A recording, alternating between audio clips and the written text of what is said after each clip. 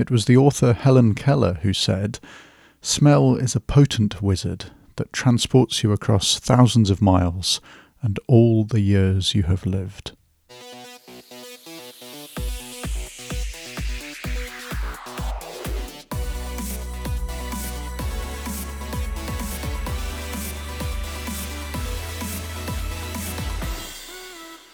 Hello and welcome to this week's Urgent Bite, brought to you by the Royal New Zealand College of Urgent Care. My name is Guy Melrose, and today we take a quick look at a simple nausea treatment. Our senses can trigger memories. They return us to places we've been before, and they trigger nostalgia. For me, it is sound and smell that has the most impact on this phenomenon. With sounds, for me, it is usually a song that returns me to a place, often the first time I heard the song, or in the case of a friend playing Billy Ray Cyrus's Achy Breaky Heart on repeat, in the car, on a long road trip. I can recall the longest car journey of my life. If I hear the soundtrack from The Last of the Mohicans, I return to the school library where I revised to that album on repeat for my A-levels. Or The Lightning Seeds' Life of Riley takes me back to a train trip to Liverpool for my medical school interview. Music can have powerful recall effects of certain times and specific places for me, but smells can be more insidious, and I often find that they trigger a more subtle and ethereal memory. Not unlike how trying to taste wine results in a feeling of flavour or aromas, so too a distinct smell seems to trigger ghosts in the mind.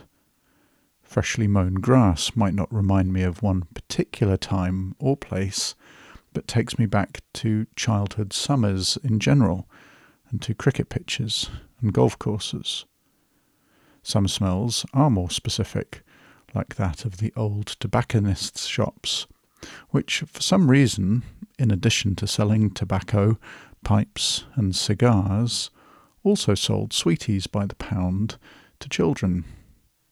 But the mix of wood, leather, tobacco and confectionery is hard for me to forget.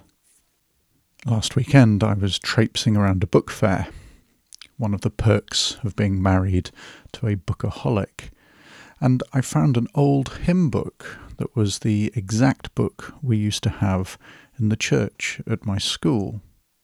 The smell, and indeed the texture of the pages and the cover, took me back to sitting on cold pews, and I could immediately feel the draught that used to flow when the door opened, and the musty smell of hassocks. In my office I have one of my old cricket bats.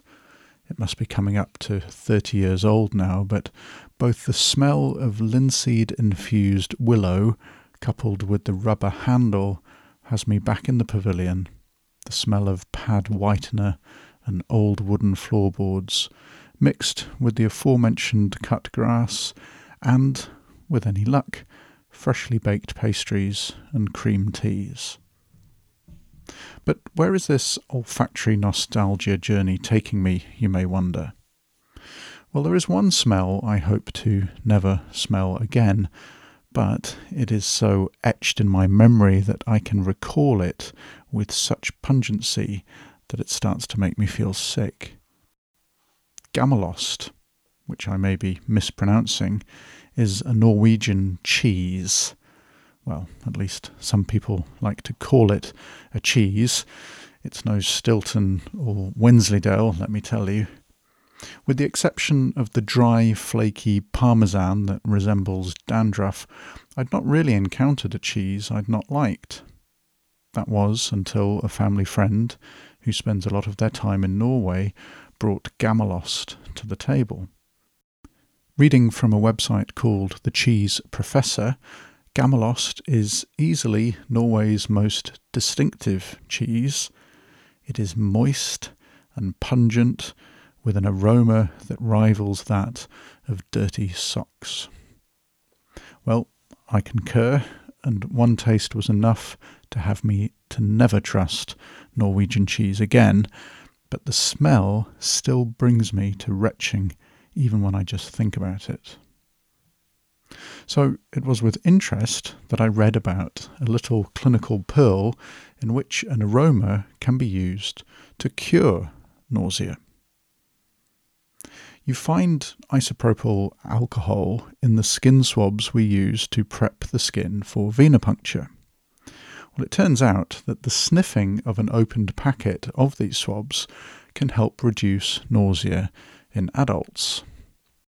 With reference to an article from 2015 in the Academic Life in Emergency Medicine by Mark Calver, it is based on a South American folk remedy. But the inhalation of the vapour from isopropyl alcohol seems to have the potential to work quicker and more effectively than other antiemetics, and studies have not reported any side effects. It needs 3 gentle inhalations, repeated after 15 minutes if needed, and in addition to not exposing some patients to the side effects of antiemetics, there is also a significant cost saving. A study in the 2021 journal, the International Journal of Emergency Medicine, by Veldhuis et al., they found that this technique meant that 97% of patients in their department, rather than the previous 66%, actually received some nausea treatment, and the time to that treatment was reduced from 7 minutes to 1 minute. So it would seem like a cheap, quick, readily available and effective technique to try to alleviate nausea in some of our patients.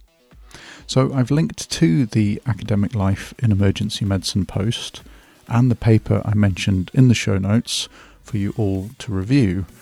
I really do like these simple ideas and certainly non-pharmaceutical ideas, so perhaps it's something that you might consider using for some of your adult patients in the future. Now, we'll be back again next week with another podcast. I look forward to seeing you all then, but for now, thanks for listening.